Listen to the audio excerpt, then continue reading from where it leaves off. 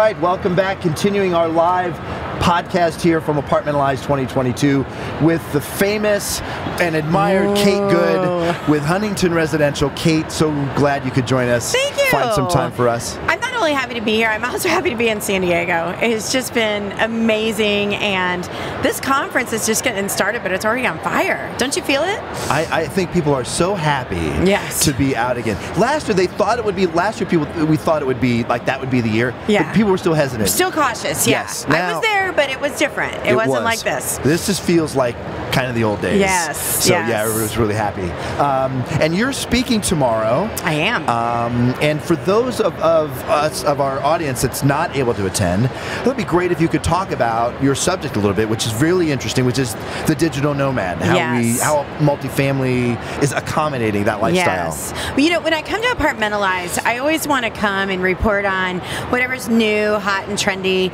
And when I looked out in the apartment sphere, I noticed that we are seeing this trend, this heavy trend of the renter that offices at home. So that got huge during the pandemic, and apartment communities were converting spaces in their clubhouse so people could have their meetings and trying to make that safe and everything. And it's just really continued. It's continued. I have an apartment community in Houston, Texas. It is all studio and micro apartments. Average square footage is under 500 feet. And 38% of our residents office at home, report themselves as officing at home, meaning they don't go anywhere for work. They're at home. Now imagine that, and living in 450 square feet. Wow, so I wanted to know, who are these people? Who can do that? I mean, I want my closet to be 450 square feet. How do you make that your whole kitchen, bed, and office too? That's crazy. And so when I got to know these residents a little bit better, I realized they made the choice to live in this area. Their work didn't choose them to live in this area. And they may be there for 6 months. They may be there, for a year. They may only be there for 3 months, but they consider themselves to be digital nomads. So the idea that people are officing at home now has become such a trend that people are seeking professions that allow them to have this kind of lifestyle, and I'm so intrigued by it. Yeah, and communities that can accommodate it. Right. So what are some of the amenities you think about when you think about trying to accommodate a digital nomad lifestyle? Yeah. Well, I've got 3 apartment communities that are under construction right now, and I was lucky to go through the design phase with this trend already emerging, and did my surveys and talked to the people that we were meeting with and we were renting to really find out, what do you want? How can we build the perfect apartment community for you? They love that meeting space, and instead of that, and I think this is one of the terms that is so overused on HGTV, open concept, everybody wants open concept. The truth is, in our clubhouses anymore, they don't want open concept. It's too noisy. It doesn't give them private space. They want to come down to the club rooms and have some workspace where there's not a espresso and frappuccino machine that's making tons of noise down at the Starbucks. They don't like working at the Starbucks anymore. It's too noisy. They can't do a Zoom there. So they want to have small spaces where they can do a Zoom, where it's got good lighting for that, the sound acoustics are good, and they can really manage their lifestyle of working here. So we've got to have space that's an extension of their home that acts as an office. The next thing that they really want is high-speed internet and that instant on. Yes. So we're shifting all of our packages now to managed Wi-Fi, where we buy it in bulk. And honestly, when I'm buying it for the whole apartment community, I'm going to get it a lot less expensive than if you're going down to, the Wi-Fi store and the television store and hooking up your house, right? And I'm not mentioning any brands because I don't want to upset anybody. But through managed Wi-Fi, we can get it so much less expensive. But the value is truly this. It's instant on. So when that digital nomad shows up at the apartment community and we're handing over the Bluetooth key fob for their door, and their internet's on right away, they can go to town, and they don't have to worry about getting all that set up and having these accounts set up all over the world wherever they're going for their newly found lifestyle. And do they expect? Do you charge separately for that? Do they expect that to be wrapped up into the rent? What's the market expectation? We are exploring that right now. At the first community where we did it, we charged $125 amenity fee. A month. Amenity fee per month. Wow. And that included your high-speed internet, streaming television, one reserved parking space, water, pest control, and a really happy team that's always there to serve you. And the use of all of our amenities too. So $125.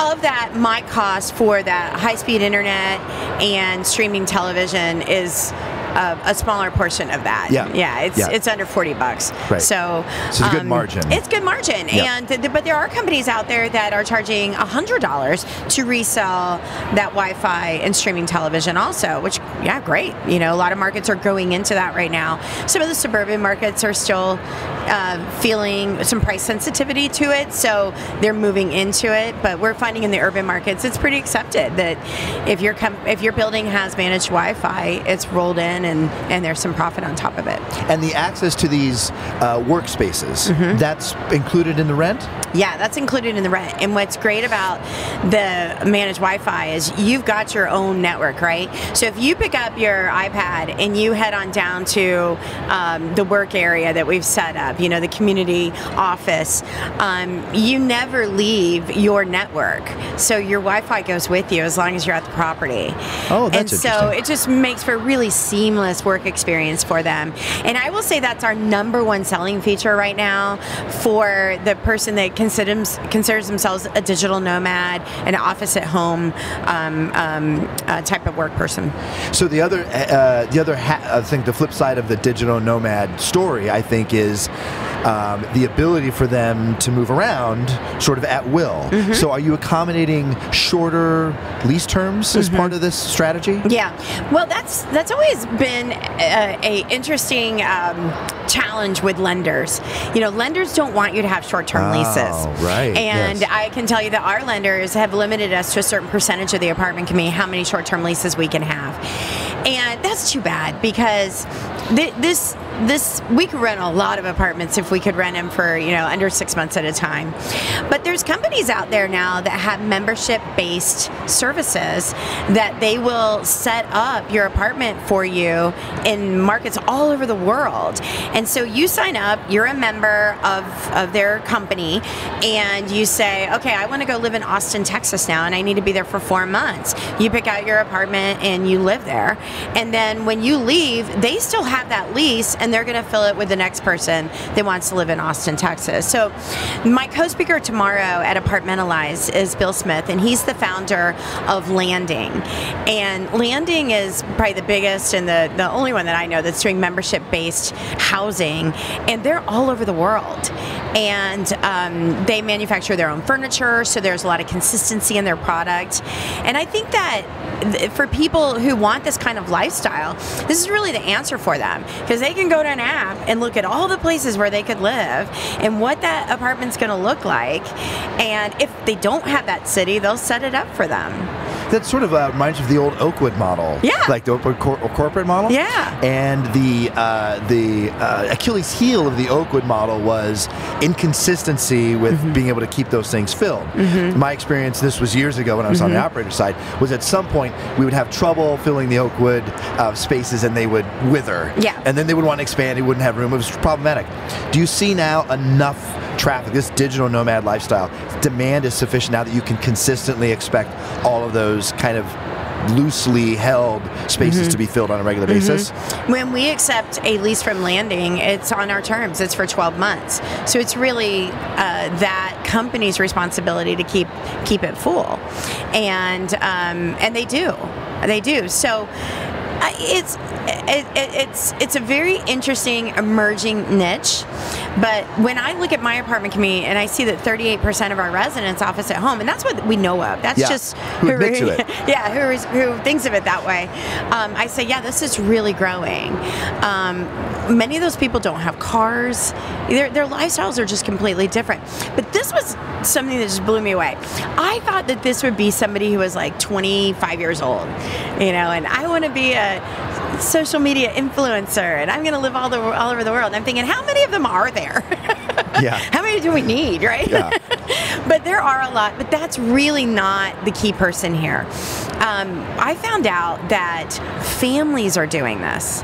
So families with young kids are taking their kids on a journey of exploration all around the world, and the kids are helping to decide where they're going to go live next. There's entire Facebook groups dedicated to this camaraderie and tip sharing, and this is where we've gone that we love, and it's pretty fun to see it happening. I don't hear Airbnb being discussed in the conversation. Airbnb, are they playing a role in this or no? Airbnb is reporting that they are seeing a greater number of people searching for apartments for 28 days or more. And, people used to think of Airbnb, hey, I'm going to Napa for the weekend. I need a place in Napa, right? Well, Airbnb is now saying those short-term stays are not the growth that we're seeing. We're seeing it over 28 days. And so do you think, so Airbnb has been kind of controversial, a lot of multifamily communities, largely because people that weren't supposed to be Airbnb their unit were doing that. There was then some movement to say, well, at the corporate side, we'll just embrace it. We'll set aside some units for that. Is that happening more now to accommodate this lifestyle, or is there some other, like you were talking about landing, is there some other technology platform that's filling this gap? I think that's what we're all trying to figure out right now, is what's next. So what was scary about Airbnb and Guild and Stay Alfred and a lot of those companies is they went away during the pandemic, and it wasn't managed as well, and that we took the hit for that. If you had apartments set up with those companies and you were on some sort of rev share instead of a master lease, you were only making money if it was occupied, and a lot of times they just came in, dropped the keys, and said we're out of business. And there was a lot of pain out there for those apartment communities that were working with those companies. I don't know which ones are still around and aren't. We've just made a decision that because of our lenders, it's not right for us, and we're not going to do it. But I think that there is a really exciting opportunity for whatever existed prior to the pandemic to kind of refresh and renew and come back, because the apartment industry certainly needs the professionalism there and the consistency there. Yes. Kate, are you able to successfully sell to lenders the idea that there's a premium attached with accommodating this lifestyle and the amenities that you're putting, that you can say, look, we expect to have 10% accretive value on top of what you normally would expect because of these amenities? Are they buying that argument? Oh yeah, they love to see that in the underwriting all day long, right? They love to see it. But then when it comes down to how many leases, when do they expire, can you control that? So we are talking to one of our lenders right now, and we've been successful at saying, it's more of an urban market. We think we're going to get students. We think we're going to get a lot of tech workers in and out. If we handle our expirations in such a way, meaning we'll make sure we only have so many in November, so many in December, and then we don't have more than X amount per month, is this something that you could agree to? So it would really be up to us to then manage within that promise. And they've been open to that, and I think they're seeing this is happening, and if there's some way that we can insulate, they're just worried about their risk, and they want to make sure we're being good stewards of the community. Is the amenitization that's required, maybe the technology required to accommodate, is it a meaningful number on top of your per unit cost, your development cost? Interesting. No, and I would say that it's things that we would do anyway, because it's just what we all need today. So we're not necessarily doing it just for the nomadic renter. It's what we all want in our home today. And if we are building it for the nomadic renter, I think other people will say, yeah, I need that too. So for example, I'm not a nomadic renter. But I do have a apartment that I keep in Kansas City. And it's where my husband's from, and we spend a lot of time up there, and we're building a house, and right now we just have a little studio apartment. And I found myself up there more and more. And one of the things that I love is on the Apartment Communities app, I can reserve one of 12 different spaces in the apartment community to have a Zoom call or a meeting that I want to have, or just space to get away where the dogs aren't barking, and I can do my work for a couple hours in that day. So I think that, we're needing this. And when I look around this apartment community, I see kids in there with their parents doing homework. So they're using them as homework stations too. So there's a lot of people that have that need but might use it for different reasons. Well, Kate, in our closing moments before we let you get back to the show, is there anything at the end of your talk tomorrow, is there a punchline you want to deliver that people should remember as they think about this emerging lifestyle in multifamily? I think the things that have really made me just stand up and take notice is how quickly and how many people are interested in this type of lifestyle. If you just go to TikTok and you put in hashtag digital nomad, you're going to be overwhelmed with people bragging about this lifestyle and how much they love it, and giving a lot of credit to the places that they found to live in. Cool. And talking about why they live here and why they chose this apartment, and telling other nomads, when you get to the city, this is a great place to live. And it's this word of mouth emergence and kind of living the dream, lifestyle that for me, it's fun to watch and see, and makes me kind of wish I could do it again, It's sort of adjacent to hashtag van life, feels like. Exactly, right? yes. Yeah. All right, well, look, you have a reason to go play on TikTok and for work. It's a great excuse to go to TikTok. All right, Kate, thank you so much. Really insightful stuff. Thank you for sharing that. Good luck in your speech tomorrow, your talk. Thank you. Thanks for joining us.